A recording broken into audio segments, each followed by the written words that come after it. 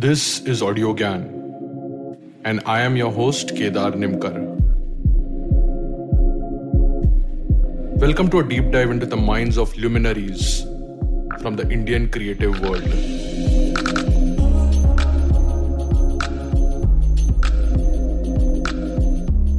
Welcome to Audio Gyan. This is a part of a series, Where Are the Designers?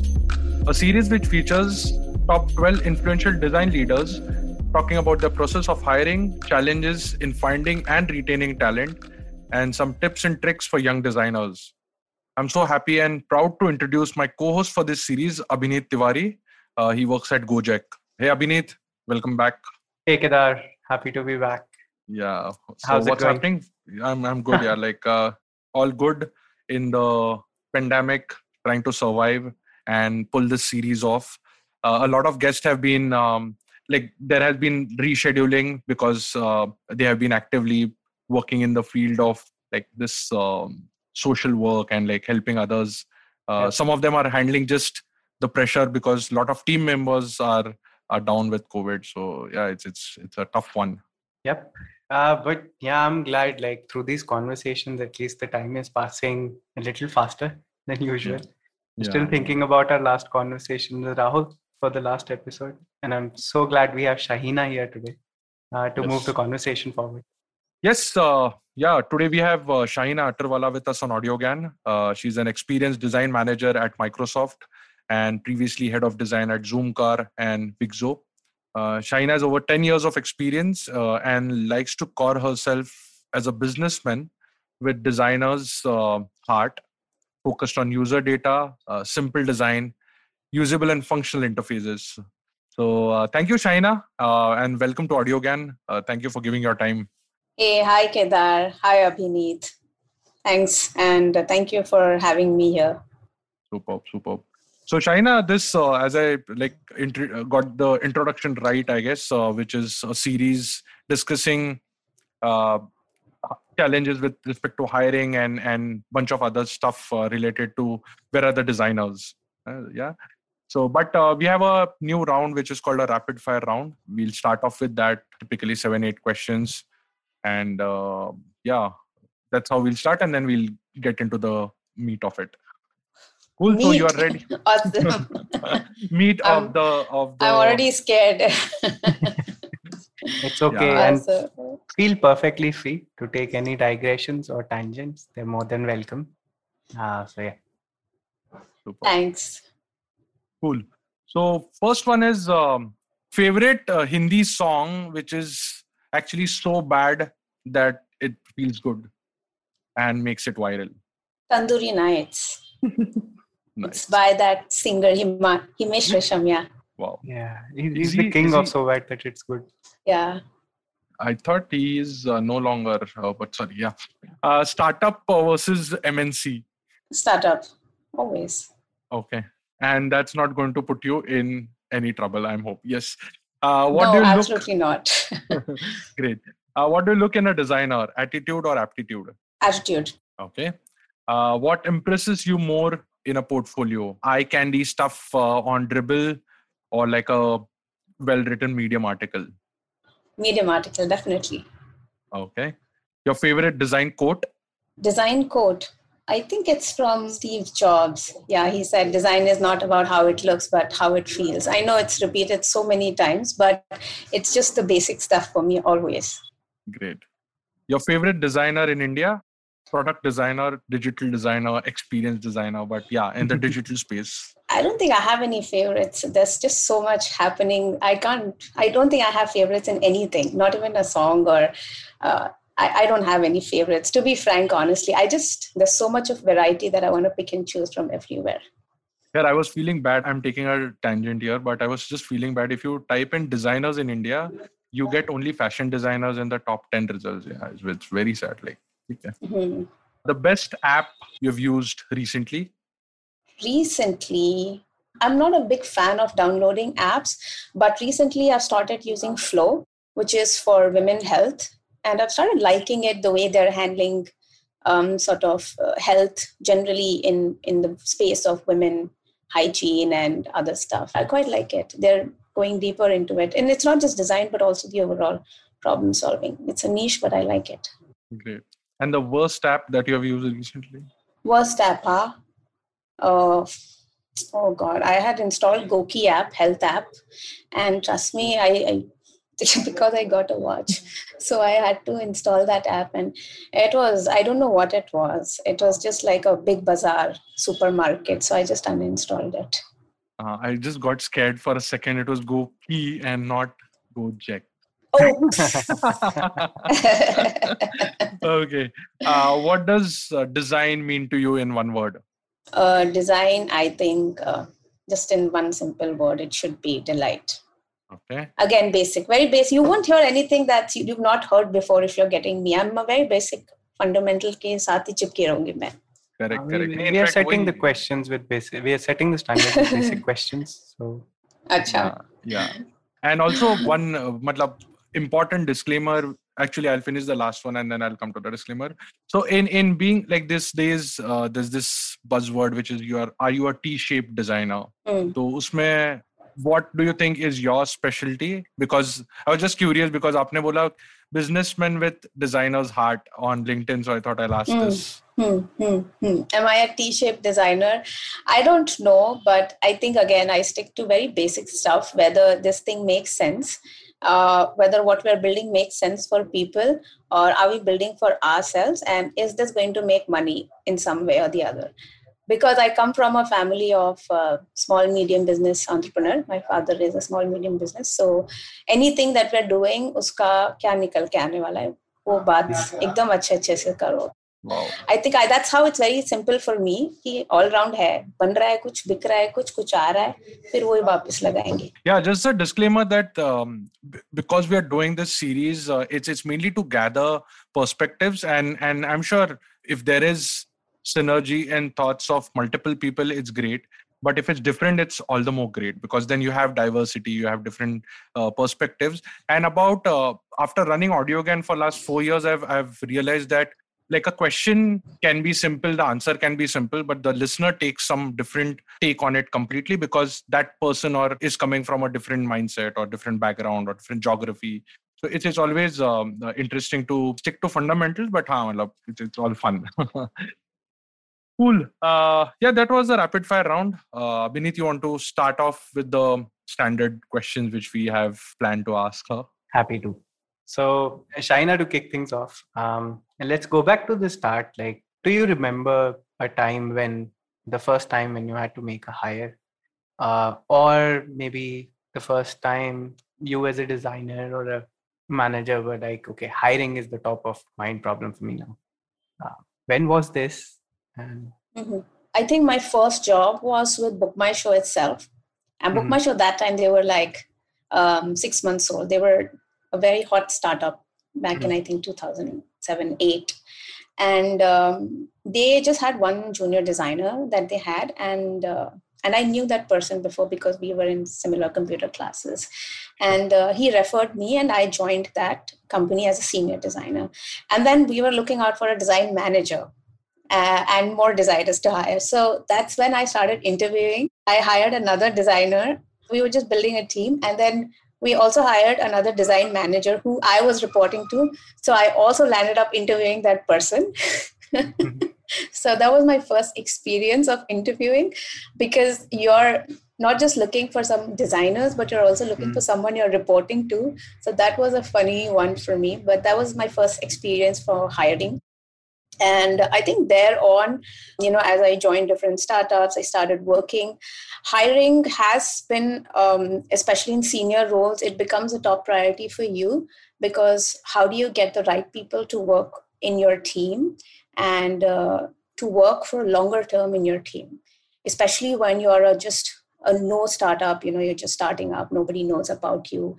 Yeah. Then you need those kind of people who are ready to take that bet on a startup that's not even popular or somebody who's just starting up with little funding. So I think that's always been the top priority for me, apart from, being responsible for outcomes. But it's been one of the problems that I've been solving for my design team or startups. Sure. Picking on something that you said, which is like it can get harder when you're hiring for a no-name company, or shouldn't say no-name, probably less known, right? In your journey so far, right? And you don't have to name the name, that's completely fine. But in your journey so far, like, was there a moment when you found hiring or finding designers especially challenging? Yeah, definitely. I was working for a Delhi-based company and I was leading their design team. And I was the first person they hired. And then I had to build the team as well. And so when you're building a team, and that wasn't it was just a seed funded company, and I loved it. Was a SaaS product, and I was supposed to hire for them. And then people don't know and the design culture is such that nowadays everyone wants to work for somebody who's well known. And ye company hai, it's building, although it's doing great now, but at that point it was a challenge, because how do you put forward a value proposition, right, of a SaaS company, a B2B company? It's an enterprise solution, right? Yeah. So it's not like a regular consumer-based app where you can showcase your screen and feel proud about it. So I think that was one of the most challenging times of hiring designer or somebody to work with you in that position. And especially Delhi being Delhi, so half the women just go out of the equation. We'll touch on that later in our conversations in more detail. Sure. Yes, yeah. And just going again about the process of hiring. So now we have almost finished like 1 year plus in Microsoft, but you have also had the, I would say, privilege to work in a startup also, so know both the worlds, right? So Zoomcar and other previous companies. So can you give us some insights about how did it work when you were heading like a startup, as opposed to now that you are like a design manager, or like at least in a company where nobody, like you must be getting like thousands of CVs, and constant flow hai because of the brand itself.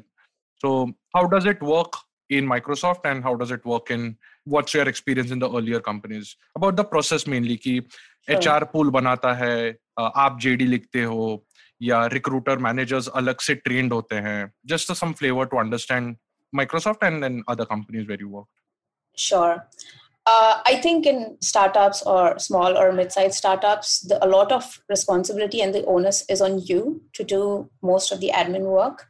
Whereas one of the great things about working in a bigger organization, and that's the difference that I've felt, is that there are specialized teams that do a lot of this work, just because of the sheer scale of it, right? So there will be specialized teams who, come up with requirements. There are specialized recruiters that you have. There are specialized HRs. There are people who specifically answer queries, right? Because a startup would probably get 10 to 15 CVs in a week, or maybe max 20. An MNC actually gets maybe thousands of them. So that work in a startup is where you're only reviewing it, you're only writing the JD, you're only doing everything, because at the max, a startup has an HR team, and the HR team is actually designing JDs for like finance, tech, recruit. They're multi-purpose, right? Yeah. So the onus on hiring and considering the design industry, especially the user experience design industry, is still very nascent stage here. I remember very interestingly, one time when I had to, in one of my previous startups, the HR shared a JD, not a JD, but a profile with me saying, "Ye designer, so he's very good." And I was like, I said, "This is a VFX guy. He's not a UX guy. What are you talking?" So they a UX, VFX, whatever it is. So दिख रहा है. उनको सब उनके लिए x आ गया उसमें, तो समझो वो सब वो भी एक्सपीरियंस ही कर रहा होगा.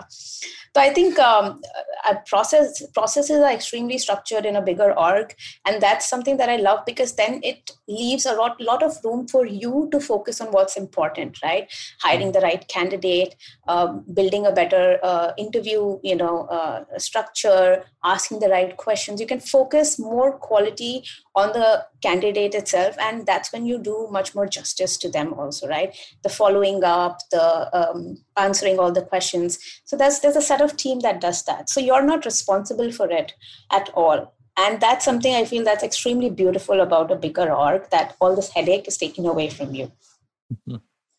Interesting. So how does referral work in that context? Again, if you can bridge the gap of both like MNCs, because I don't know actually anything about how does it work in Microsoft, but I'm sure bigger companies, at least outside India, they have some referral. Like Spotify is huge on referral. Yes. So how does referrals work in Microsoft, and how has your experience being with referrals also? Yeah, I'll Definitely. add some color to it before Shaina pick it up. Like we've been talking to a lot of people, and on referral we kind of hear, people take different stance. Some people think that it's an amazing thing, you get to get people who you already know. Whereas I've also heard arguments on referral is almost like nepotism, right? Mm. That you end up it's a way to end up gathering people of similar people with similar perspectives, right? Sure. That's a very good point, Abhineet, and I'm so glad you brought this up. Because referral is just one strategy of hiring good talent, right? And I mean, there's enough research that proves, getting referrals, the candidate stays in the company longer, the person who's referred to that stays in the company longer, etc., etc. So referral is a great strategy to hire. But one of the points that you've pointed out is very, very important, that, what if we hire people with same perspectives? Like Shahina will refer somebody who is like Shahina, right? And one of the things about hiring, especially in Microsoft, is that we focus extremely deeply on diversity and inclusion. So when we are hiring, right, even though the candidate is like referred, but the interview process is completely designed in a way to eliminate any kind of biases, and that's a part of inclusive hiring that we focus, and it's one of the most beautiful part, I would say, because I've not seen this in any other org before, and I'm sure a lot of other big orgs like Google or other big orgs, they do focus on that because I have friends there, so they do focus on this because they want people with diverse backgrounds. Right? Referral is just getting you one step ahead because somebody has vouched for you. That's a social validation of, you have somebody. But after that, the sort of journey or the process is the same. Nobody is going to give you a job because Shahina referred you. You'll still have to go through that circle. And the inclusive hiring bit, I think, is a game changer because there are so many biases that Shahina can bring to the table, or any interviewer can bring to the table. For example, if somebody has gone to an NID and I have gone to an NID, immediately we have a shared history. But the inclusive hiring process makes sure that you are aware of that bias. And just because you have a shared history, you don't give that candidate a sort of a leeway or upper hand because you have a shared history. So eliminating that in the process is also a big game changer. So we, of course, don't hire for homogeneity. And I think companies are realizing that, and diversity plays a huge role. And there's enough research, again, to prove that diverse companies who hire for diversity and have people from different perspectives perform much better. Now, diversity can be anyways, gender or different ethnicities, etc. Socioeconomic background, right?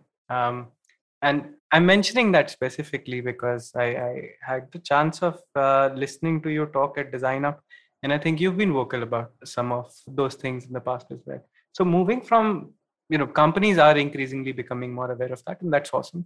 But asking this at a more personal level, right? How important is diversity to you? And also from the perspective of, company should be diverse, yes. Do you think it's more important for design teams, like, to be diverse, right? Not just because it's the right thing to do, but how do you see diversity of a design team affecting the output of a design team, if you will? Definitely. I think even though we're talking so much of diversity, on a personal level, why I believe in that is, just take a little example, right? If in a team of say 5 to 8 people of design team, if everyone's from English medium, and most of the time it is that the more you know about people, somebody's from IIT and switch to design, something, right? And then what kind of products are you expecting out of it?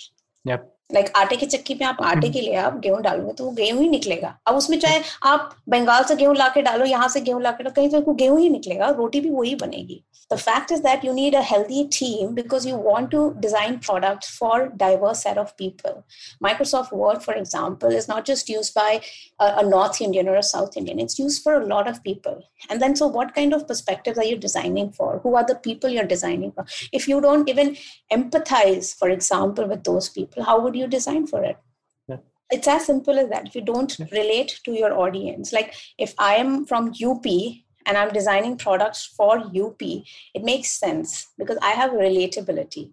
But if another design, if I'm just designing for UP, I have a designer from say Northeast and he or she doesn't understand UPite, it's not a problem. It's a great thing because that person will look at the UP demographic very differently. Sure. An outsider's perspective. Third perspective is super important. Like I was reading this case study about this one of the biggest, glasses brand where they designed, keeping the facial framework of the US standard face size. And then they designed and they published, then they realized that it's not fitting the Asian faces. Yeah. That happens all the time. Like models of diabetes, health models, a lot of them have been based on research only done on white Caucasian population.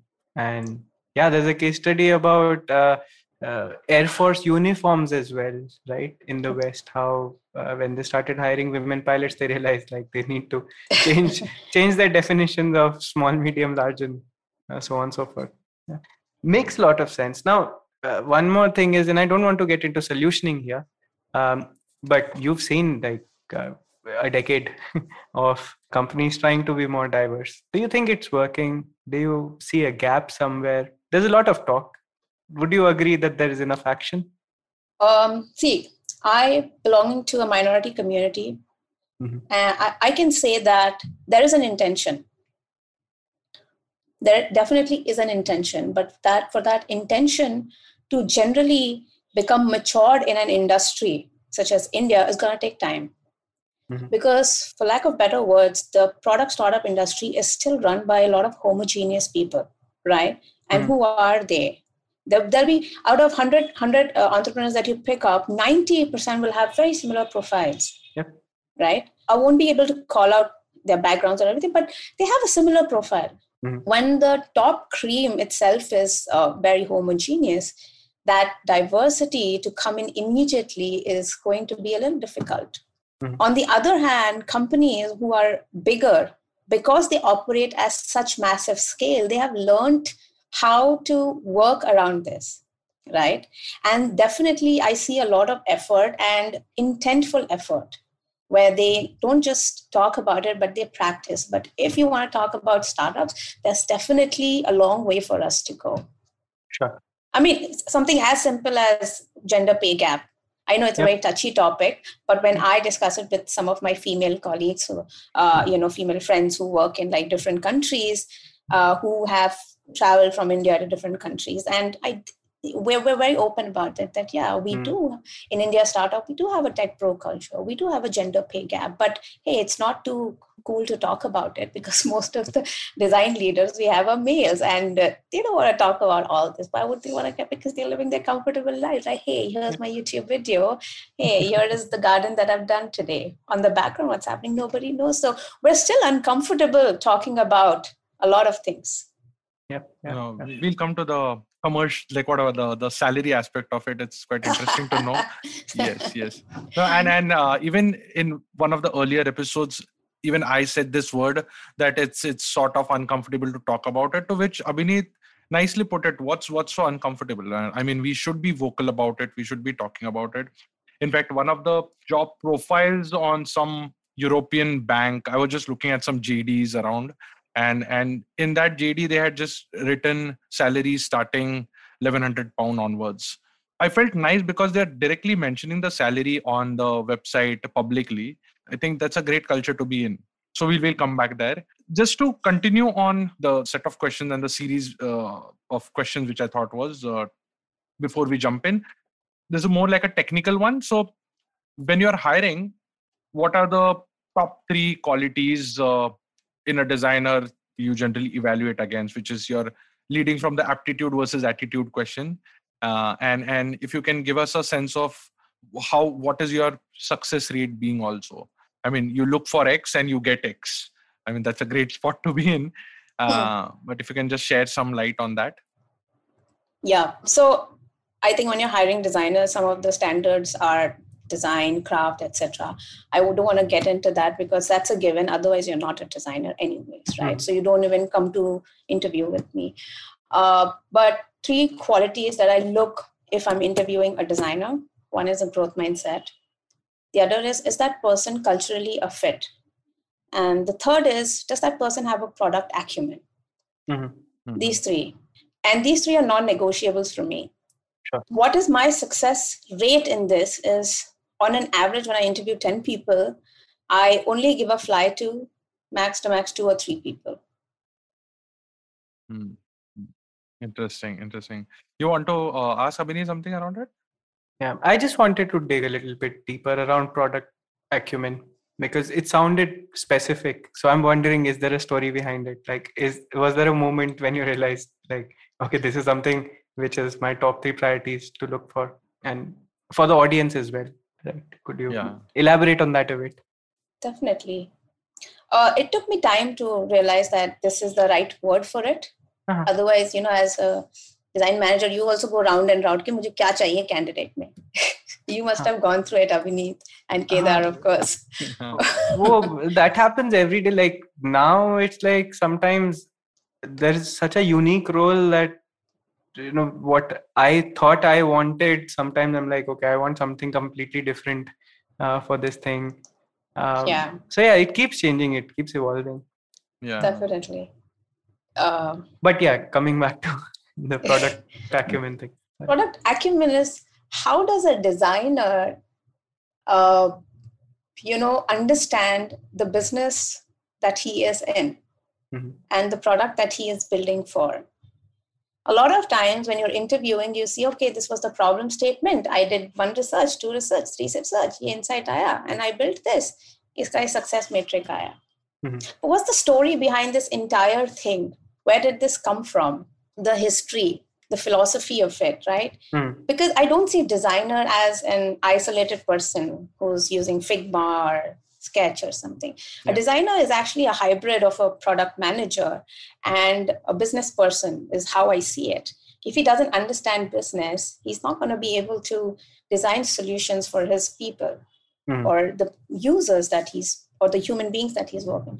And if he doesn't understand product better, then he'll just be in a blinker mode, okay, I'm going to design it because my user research said so. There's a lot of, because product is about what's feasible, what's scalable, what's viable, and what is important right now, short term, mid term, a lot of these things, right? Because going forward, designers will have to do more critical thinking as compared to now. Sure. Figma, Sketch might just go out, but critical thinking will not. So what is his product acumen that he or she is bringing on the table is something that I look for. Yeah, like in one of our previous conversations, somebody was just saying that probably in 10 years, like a lot of the things that we do at the Figma, Sketch, technical level, that might be overtaken by, code. No code solutions, probably AI. I think Rahul was the person who said like anybody with a Canva account can be a decent graphic designer, right? So yeah, I get it. So what you kind of are saying is that they should understand the bigger picture of how does their work fit in within the business, right? And how does it ultimately lead to the organization benefiting?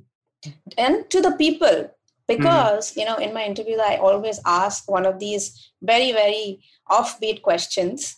And I ask them that, how would you solve it? I won't reveal those questions here. But people are like, why would I solve this? I mean, like, why would I solve for this kind of people? They're not even eligible for this solution. And the moment they say that, I'm like, you're supposed to use your brains. You're supposed to make impossible possible. I know that right now it doesn't sound possible, but what about 10 years next? So are you just like designing screens? I look for a really, really person who has some vision for design, right? Sure. Like, then why did you come into design? Because someone on YouTube or some podcast said it's a high paying job. Yeah. True. Okay. In fact, Well, sorry to interrupt, but in fact, just in the earlier episode with Rahul, we also spoke about generalist and specialist, and that reminds me of one episode which I did with a writer, and he was saying about that we write these days, and these top 10 places to visit or top 50 destinations in the world where you can go without a visa, XYZ, all will be written by MLN, whatever AI kind of stuff. So what is the writer bringing in? And it was a very profound thing that he said, because those will be written and are written today, right? So what are we bringing is the more human side of things, the more nuanced observation that we do, which like only a human brain can process. So I was surprised कि यार मतलब इतना मेहनत करके we are doing stuff which a machine can do on our behalf, और हम फिर और मेहनत में कर like मतलब it's a never ending I don't know what do you call it. It's a never ending quest, I think. Yeah. So is it that what you're saying, Shahina, when you say that certain things are done, right? And then what is the nuanced observation that a human being can bring about to build products, looking at or having more empathy towards it? Is that roughly what I understand? I actually didn't understand what you only said. So there's one thread which in the question that Kedar had asked, there's the second part I think got left out in our tangent, which was, okay, these are the top 3 things that you need, but what's your success rate, right? Like, what's your view on, I can't think of a better word, but what's your view on the talent out there in the market? Do you think you succeed more often than you fail? The young designers that you talk to, do you think they have these 3 things that you're looking for? Or does something need to be done? Definitely. I think design industry in it is still a very nascent industry, right? And it's still maturing. It's not that matured as such. And what we're learning about design, unfortunately, we're picking it up from the Western world. It's not that we're developing our own understanding of what localized design is, how are we solving our own problems here, right? Everything is picked up a little bit, customized, and then we're doing it. So what kind of talent we have and how do like I said, my success rate on an average, if I'm, so far, whenever I've been interviewing, it's always been like, if I'm interviewing 10 people, I give a fly, which means I pass them off to the next round or to a higher person, whoever's interviewing, the CEO or the head of design. So out of 10, maybe 2 or 3, I give fly. So, and if those people have these things, only then I give a fly. If they don't, then I don't. So I don't see this as a success or a failure, because success for me, even if I give a fly, is a success, even if I give a no fly, because knowing what you don't want is equally important. As important as knowing what you want. So my philosophy is always that, it's better to do no hire than a bad hire. So I can wait. I can do hands-on. I will do it, even if it's months. It's okay. I will wait, but I don't want to be desperate. Because you learn this as a manager, slowly. I sense a story there. So bad hires, right? Like this fear that I sense in, okay, I'll do the work for 2 people, but I would rather like hire people who are not as, or I'd rather do the work for them than hire people who are not as good as I want. Definitely. Yeah. Is there a story there? Any experience with bad hires that you have to share? I personally haven't done a bad hire myself, but I was given a bad hire as an inheritance. Sure. So, and I just kept wondering that, why is this person here? Yeah. Because a lot of times when you're working on a bad hire, you're trying to convert them into like a good hire. You're also taking away the time that you can invest in your really awesome designers and help them achieve more. Right? And it makes you question a lot of things, that what went through people's mind when they were hiring this designer, or, were the people very desperate to hire someone like that? Because see, I'm telling you, as a startup, you're always desperate, right? Because you're fighting with a lot of big companies who are paying well, who are giving awesome culture, who are giving amazing perks. And then as a startup, you're left with what? I mean, that's a brutal truth. So you must be like, okay, let's just hire someone now and then we figure out later, because hiring and firing is a very normal startup culture, right? Especially if you see in the recent couple of years, it's become very normal to, join, leave, hire, fire. So I don't know what the rationale behind it is, but for me, it's always a no compromise. I think it gets to, as a designer, then as a design manager, then it becomes your responsibility to make that person successful. And that's asking too much. That's asking too much from you. I don't know who said this, but I remember somebody telling me that, when you lose your sleep over, okay, this is this design problem that I can't solve, that's still better than losing your sleep over, oh, why did this person do this or behave in this way, and how do I get this person to change their behavior in this certain way, right? Those problems are changing people's behavior, and changing people's values is so much more harder. It's a psychological war. And you're in a war where you have to be nice and still fight. You're going to lose. But isn't it part of the journey to become like a design leader? In a sense, no, I'll tell you, because it typically happens is, I've been reading about it, that the person who's transitioning from an individual contributor to become a design manager, to become truly a person who just delegates and gives critical feedback and never does hands-on. I think there is a journey to reach that level, and in between step is inevitable, is what my understanding is. But if you have any other thoughts, I would like to hear that. Yeah, it's definitely inevitable. Like when I transitioned, I was still confused. Hey, why am I still designing? Okay, maybe I like it. Let me just invest some more time here. Oh, let me just design one of your screens here.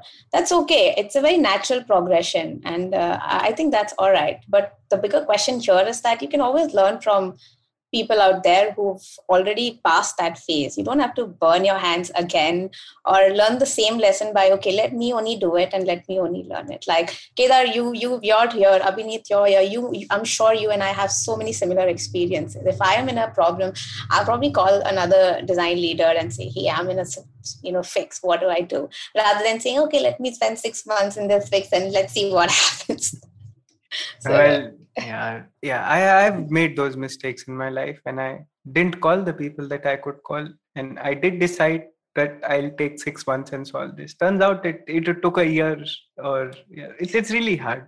But to what Kedar was saying, right? Like early in my career, sometimes I'd be too quick to form perceptions, right? Like too quick to give up on some people, right?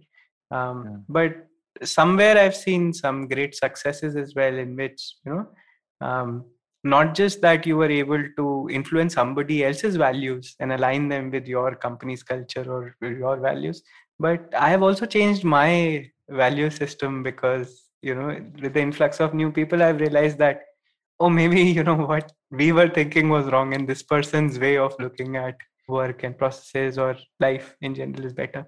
So a little bit of investment probably. That's a very good perspective. That's a very good perspective. Thanks for sharing. Yeah. Abhineet, before we jump next, let's take a quick break.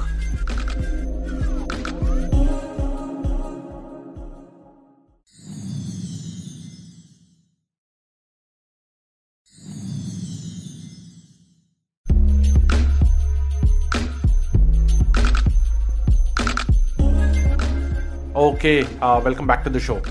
Shaina, is there a difference in Microsoft that you work today about any special advantage of having that time and then mentoring certain people who require that? Because you have some more time than the daily fights and firefighting happening on the startup front, right? So any insights there?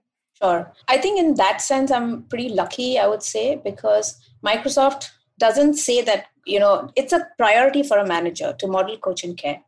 It's a co-priority. It's not even like one of those things that as a manager, oh, you should do now. You're actually measured. And I think it's very beautiful because you then, being self-aware, you get a lot of time to work on yourself. And in return, you help your team a lot. You're actually made to invest time in it, which I think I totally, you're not really measured on this part. Oh, you coach somebody. Oh, in startups, who cares? Right? Here, they're investing so much on people, which is nice because for a change, you don't feel like a resource. You feel like someone cares about you. And there is absolutely no alternative to genuine caring, right? Because when you genuinely care, it shows, whether it's, investing time in a resource that's, not doing that great, or a person on your team who's just having a bad few months. How would you deal with it rather than pulling the plug? And those kind of trainings, that kind of help, even you get coaching for that, because when managers are not born with, this is what you're supposed to do. These are also skills. Yeah. Yes. Brilliant. I have one thing to pick from that. I sense a framework there, model, coach and care. That's what you said, right? Yeah. Definitely. Coach and care, samjha mere ko. But model, could you pick on that? Like, does that mean like be the model? You set the standards. Yep, you have to. If you're expecting something from your people, then you're the first one who should emulate or showcase that this is possible. For example, if I'm expecting my teammate to stand up for another teammate when someone cuts them off in the meeting, first I have to show that. I cannot expect my other teammate to do that, right? So for example, we're very mindful about culture, mindful about values like integrity, respecting your colleagues. And these are not like just there. You're actually living it day in and day out. Sure. In a regular life, that respect is fine. Yeah, you have to respect people. But when you're made self-aware of it, you become more mindful of it. Sure. So how do I model respect with my teammates, whether it's a junior designer, senior designer, other people? If there is a conflict, how do I handle that so that my designers or my teammates see that and they realize that this is possible? These are very, very small, nuanced things, but it helps you become a better person also in return. Sure. And you carry these values to the outside world as well. Very nice. Because if any of the startup founders are listening to this, even I have one bit to add, because one of my friends was working in Intuit, and he said, Intuit is like always number one or number two best places to work for. And he said, saal mein na, like you might ship 2 or 3 buttons or move some pixels here and there, but 70% is about relationships. How do you build those with your colleagues, with your seniors, with your juniors across the board? So at that time I was very, very young and I said, not for me. But now with understanding and maturity, I think those are very important. And hope we'll get there in the startup world as well. Definitely. We will. It will take time, but we will. Yeah. So Shaina, just about the hiring bit, coming to that, have you seen any challenges in hiring senior talent? Because one of the reasons why I wanted to do this series was also because personally, I found a gap that I'm not really able to find the required maturity, the required understanding of designers from this 8 years plus to 12 to 15 years kind of thing. Maybe because of the industry, maybe because of the colleges not being there since the time engineering has been there. So I see some patterns there, but you have any insights about challenges in hiring senior designers? Sure. I can talk from my experience. Like I mentioned before, the design industry is still maturing. So the talent pool of great designers and awesome designers, problem solvers is always limited. And how are you bringing in those people is super relevant. So one of the biggest challenges that talent pool of senior, awesome designers is less, right? But seniority can again be designed into like 8+ years who've just been there, spent time, or seniority can be designed into the really, really big impact that a person can make. So I'm not measuring in terms of just years, but for the sake of simplicity, 8+ years, that's one of the things that the awesome designers of 8+ years experience, that talent pool is less. The other one of the things that I feel is a bigger challenge is that these people, and which, for example, includes me as well, that they're asking what is the next step for them. How do you hire, if you even find somebody, right? These 8+ years people, because they've seen an industry which was totally non-existent, now they sailed through an industry which was somewhere existent, that journey of graphic designer, web designer, digital designer, software designer, and now UX, UI designer. They've seen it all. So now they're thinking, what next? What is the right scope of work for these people? What is the next career path for these people? Where is the place where they want to make an impact, right? So I think people, when they're looking at places where they can fit in, because as you grow, you become choosy, right? Sometimes what you want is not available in the market, because if you, as a senior designer, you're not growing rapidly at the pace of the industry, you're stagnating. But that 8 to 10 years, 12 years is not going to help you. It's just a number. Mm-hmm. So seniority is just a number. It's just the label. But if you also have to progress, so the pool of people who are senior and awesome is very, very less. Yeah. So basically what I'm hearing is that not a lot of people have matured in that way. Like, bringing it back to the original question that Kedar had, like, what is challenging about, like, in your experience talking to designers, right? What is challenging about it? It may be number or a label, senior, but what is challenging about gaining that maturity or keeping step with the industry? Like, for example, when I interviewed a few senior designers, like who are 10+ years of experience, and you have a look at their portfolio. Just a very simple example, right? As a design manager, you do review portfolios as well. Yep. There are a few basic things that you can understand from a portfolio, right? Is this person having a problem-solving skill? Does this person have eye for design? Is he able to articulate his design case study as well, etc., right? And when you look at few of the portfolios, it looks like it's been designed in 2005. It's just not grown. I'm giving a very, very simple example. It's not grown. Sure. And then if you look at another person who's working in a startup, 4 years experience, 3 years, you look at his portfolio. You can sense hunger in it. You can sense a growth mindset in it. Yep. You can see that this person is hungry to learn. Either ways, my point being that hiring a senior designer, like I said, pool is less, but also what next for him or her is one of the bigger questions people ask for themselves and the kind of job they're looking out for. Sometimes the company, sometimes they're not good enough. Sometimes the company is not good enough for them. So that sort of cycle is something that I feel a lot of senior designers might be stuck in. Yeah, thanks a lot for clarifying that. Talking of sometimes the companies are not good enough for them, right? What have you noticed how the aspirations of designers have changed over the years? What I mean by that is, like, I'll take an example you kind of touched upon, which is, there are mature organizations like the one you're in who are spending so much time and effort into building the support system to kind of grow and culturally align people. Then there are organizations like smaller startups, right, who are not focusing on that. The value prop that they offer is that our salaries are more competitive, right? You will stocks, and you will have, although in case of stocks, Kedar, sometimes it surprises me why people value the stocks of a company that will probably be public someday more than a company which is already there on the stock market, right? But sorry, going back to my main thread. So that different companies have different value props, right? And then there are designers in the market, young and senior. Do you think, like, the aspirations that designers have, in your experience, when you interview them, do you kind of see it? It's a judgment call, right? But their aspirations, if you have to judge them, would you say, like, okay, these are healthy set of aspirations, or do you see that there's some things that can probably use an improvement? Yeah, or any pattern in their aspirations also, if you don't want to be judgmental. No, usme kya hai? There's nothing wrong in it. They also judge us, when they come to talk to us. They must be bitching about us also. Who knows? बहुत ही घटिया interview लिया.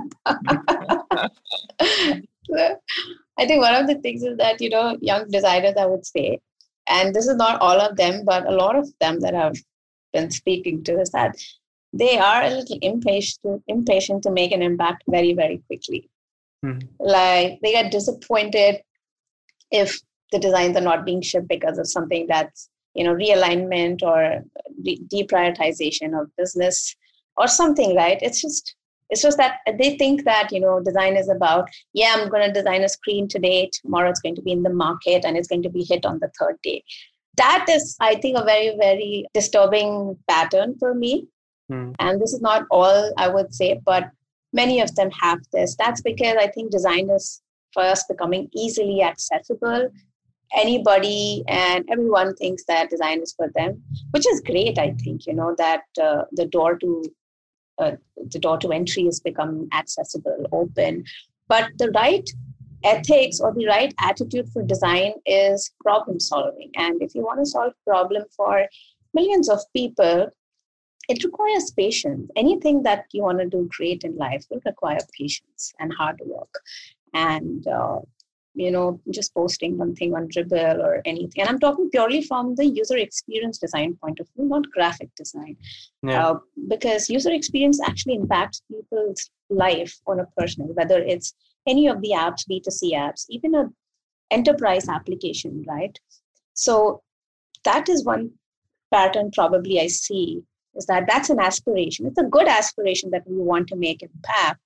But to make an impact, you have to understand the people. And the inclination to understand people is like, okay, I'm going to design one screen and I know that this has to be this way. I hope that arrogance doesn't steep into us and we are still more open and humble to do proper research, to be empathetic to the people we're designing for, because the next set of products are not just going to be for the 100 million people that we're designing who are already digitally empowered. It's going to be for the next 500 to 600 million people who are digital natives and will need digital empowerment. And that will need a lot of humility, a lot of understanding of those demographics. Interesting. In fact, the question about senior designers, I was just thinking about it as Shahina was saying. Maybe there has been like a lot of batches from NID and other schools which were there since a long time. They have either started their own design studios, so that's where the senior people are, and they're much more senior, or otherwise, because that time there was no startup sort of a system.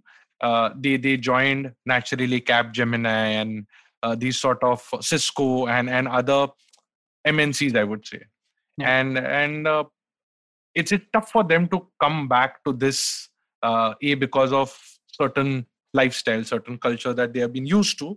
And second, यहाँ पे आके बहुत मारामारी है, like मतलब you have to be really, really, I don't know what to say, but have that whatever X factor to really deep dive again into this chaos. Maybe that's one of the reasons. So Shahina, you have worked in like a very early age startup also, and Zoomcar and other places, and now here. Have you seen any patterns, or do you observe anything, or have you given a thought about what is the role of being good paymasters, giving ESOPs as an incentive? What according to you would be the right balance of attracting talent to startups? And then what is, I think with MNCs is pretty established, but if you can like anything there. Yeah, I think to attract good talent, one of the best things you can do is provide a wholesome experience to a candidate. And a wholesome experience includes a good compensation, which is competitive, stock options, and a reward system, right? A total reward system where, rewards are based on your performance. That's one, but other benefits also, right? I mean, bigger organizations, they have massive benefits, not just medical insurance, mental health, fitness, etc. And the list is endless. Basically, it stems from the philosophy that we care about our people. And this, I think, applies to all the bigger orgs where they genuinely show that they care. Especially during the pandemic, we've seen that these companies have stepped up. A lot of companies have provided vaccines, which is so awesome because it saves you from, doing fastest finger first on the website, Coven website. So, these kind of things are awesome. In the startup, I think, the startups are definitely sort of focusing on being very competitive. Some of them even go beyond being competitive. And those practices, I think they're not great because they set a wrong precedent for the coming generations that, design is just a money-making field. And that sort of ruins the industry standards as well, right? And you must have also seen that in the previous few years. But in all of this, culture also plays a very important role. What you take home, which is your cash component, is equally important. And that's where I think all companies make sure that they offer competitive salaries, because no company goes in that direction of not offering. I mean, who would want to? Only the ones who are not getting job anywhere would want to go to that company. So being good paymasters is definitely important. ESOPs, I'm not sure in startups how many have actually materialized or made money out of those ESOPs. ESOPs is also, I would say, a way of showing an intent that, look, we want you to be a part of this company, have a sense of ownership. And in, I think, bigger companies, stock options is a way of showing that you're a part owner of our company. And it's also a lever to sort of, make sure that the employee is with you for a longer term. And that sort of works best. And employee feels belonged there. He has a sense of ownership. That's I think, a great way to, build a total reward system for employee. Interesting. Sure. And in general, like you touched on salaries earlier as well, right? Yes, good that you reminded. Yeah, I may sound like old hat here, but from my perspective, like in the last 15 years, like I've just seen it grow. Right? Not speaking of a particular company, but industry-wide, like it's phenomenal. We were making peanuts like back in the day. Like there was very little money, and now there's so much more. And even then, I don't see this rise of compensation, slow down in any way. And at the same time, I see so many people complain about, hey, the compensations are not good enough. Hey, the compensations are not high enough. Right? Any thoughts on that? And then we could conclude. Right? Yeah. No, I think that's a very interesting point you've brought up. I remember in one of my previous companies, when I was hiring, my CEO actually said that, are you sure this person is asking for this much salary? I said, yeah. So like, you must be retarded. I said, no. I mean, I shared that level with him. You must be retarded. This is obnoxious. I said, okay, wait. So I went around doing actually survey of what an average college, out of college, out of an NID or ID gets. And I made like an average industry standard, and I went with an Excel sheet. I said, look, this is what it is. And like I mentioned before also, see, there were a few companies who came in and they just raised the bar for salary so high, obnoxiously. You and I can talk about in private, but they raised it unnecessarily. Why would you do that? You want to ruin the market, whatever it is. And that happened, and then those designers are going with those salaries and saying, we want that. Other companies are not ready to pay. Yeah. Because your company is a one-off who's paid obnoxious amount of salary for you, and then other companies are not going to pay that. So I think there's definitely this trend of rising salary is not going to go down anytime soon. Reason being because the world is going digital, and there are emerging markets which are waiting to go digital. So this trend, this demand for user experience designers is not going to go down anytime soon.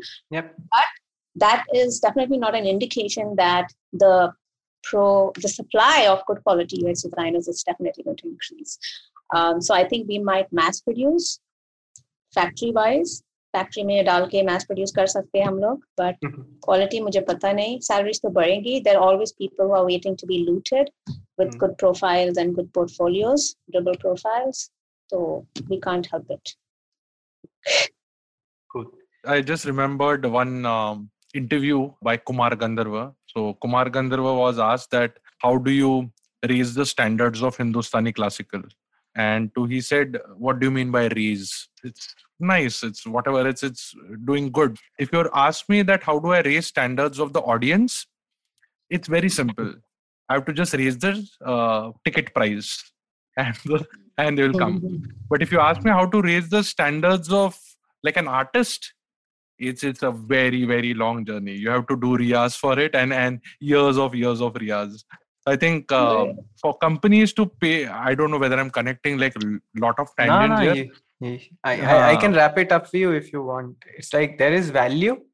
Hmm. Value is what the market is willing to pay, right? Yeah. And then there is worth, right? Hmm. Like what is the intrinsic skills and things that you bring to the table for which they're valuing it at so much.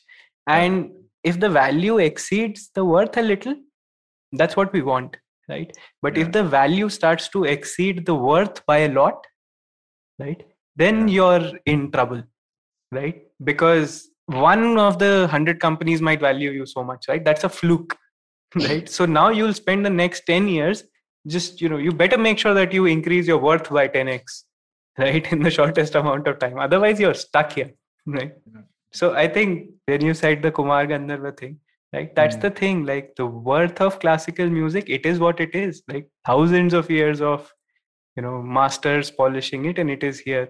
The value you can increase easily, right? Like just increase the ticket price, but increasing the worth, it will need another 100 years, man, like to introduce a new rag, probably. Yeah. And I also appreciate Shaina's comment on like it's psychologically taxing, because like if someone is getting paid enormously different and both are supposed to do the same kind of work, and in fact it's so competitive, then it takes a toll sometimes. Shaina, you want to just conclude with like sharing some of like your biggest learnings working with both kinds of setup, any great stuff looking back?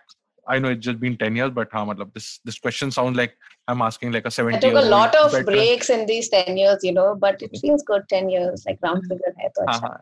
नहीं, but मतलब ये startup में even if you spend like 2 months, it feels like 2 years. So that's why I thought of this question कि 2 साल 3 साल in like a startup is like almost like 5-6 years. So any concluding thoughts?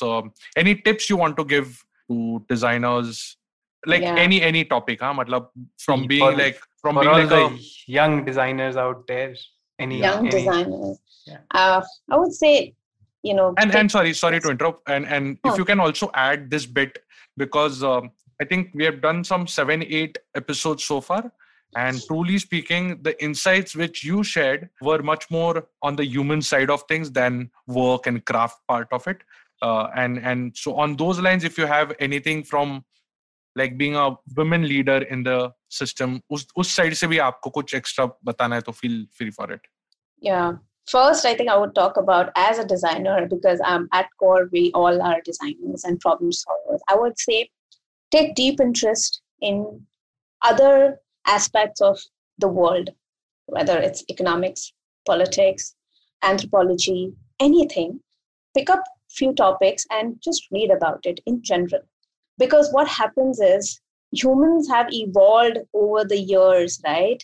And if you don't have knowledge of your own history a bit, of how you came into being, how your culture came into being, it just feels empty, right? So reading about these things really helps in getting different perspectives. For example, just a simple book like Sapiens, it'll give you a deep insight into where this lawn green grass came from, why. History answers a lot of our why questions and makes us so curious. Right. And that's why I love history. I always say people, designers, go learn about these things, not full-fledgedly, but just be curious about it. Like so many designers say, I'm curious. But the only thing that they know is design. Like it just gets so boring just talking to them. Like even if you're in an event, everyone's like, oh, Figma or Sketch. It's like, just give me a break. What are you as a person? What motivates you? What drives you? How the f- came into design? Design is not about tools. मेरी ज़बान थकती नहीं है बोल के, but it's not about tools will come and go. This knowledge will always remain. The critical thinking that you develop by learning so much about other things, right? That retains. So please do yourself a favor, because in the present time you're relevant. 10 years down, a design leader's profile will be completely different. It could be completely different. So that's one of the emphasis that I want to give to every designer. And the other is there is no alternative to growth mindset. Whether it's a startup, MNC, nobody wants to hire a person who doesn't have a growth mindset to learn, grow, accept his faults, take critical feedback. Nobody wants that. Even an MNC who has money to splurge, they won't want it. So you're not above anything. Be humble. Just keep growing, right? Keep learning. It applies to me also. It applies to all of us. And the other would be people matter. People are the only things that matter. You're developing for people. You're working with people. You're building for people. A person is investing in you. Everything is around people. Don't get ahead of yourself. Technology is second. People are always first, right? There should be a human first approach. I always take that approach. And there is no alternative to genuine care. Whether you're a manager, you're a manager's manager, whoever the hell you are, there's no alternative to genuine care. Show that you care. Your reputation will precede your work always. Nobody wants to hire an asshole. Even if you're amazing, there's just one Steve Jobs. Don't read his book and try to be Steve Jobs. Be humble, be human, right? So, yeah. And support people. Make a tribe of people. Everyone loves to be appreciated and supported. So have that human first approach. Those are the few things that I have learned. And I think these are my design philosophies I carry. There's just my life philosophy in general. That's Brilliant. awesome. That's the best way to end this, I think. Yes, absolutely.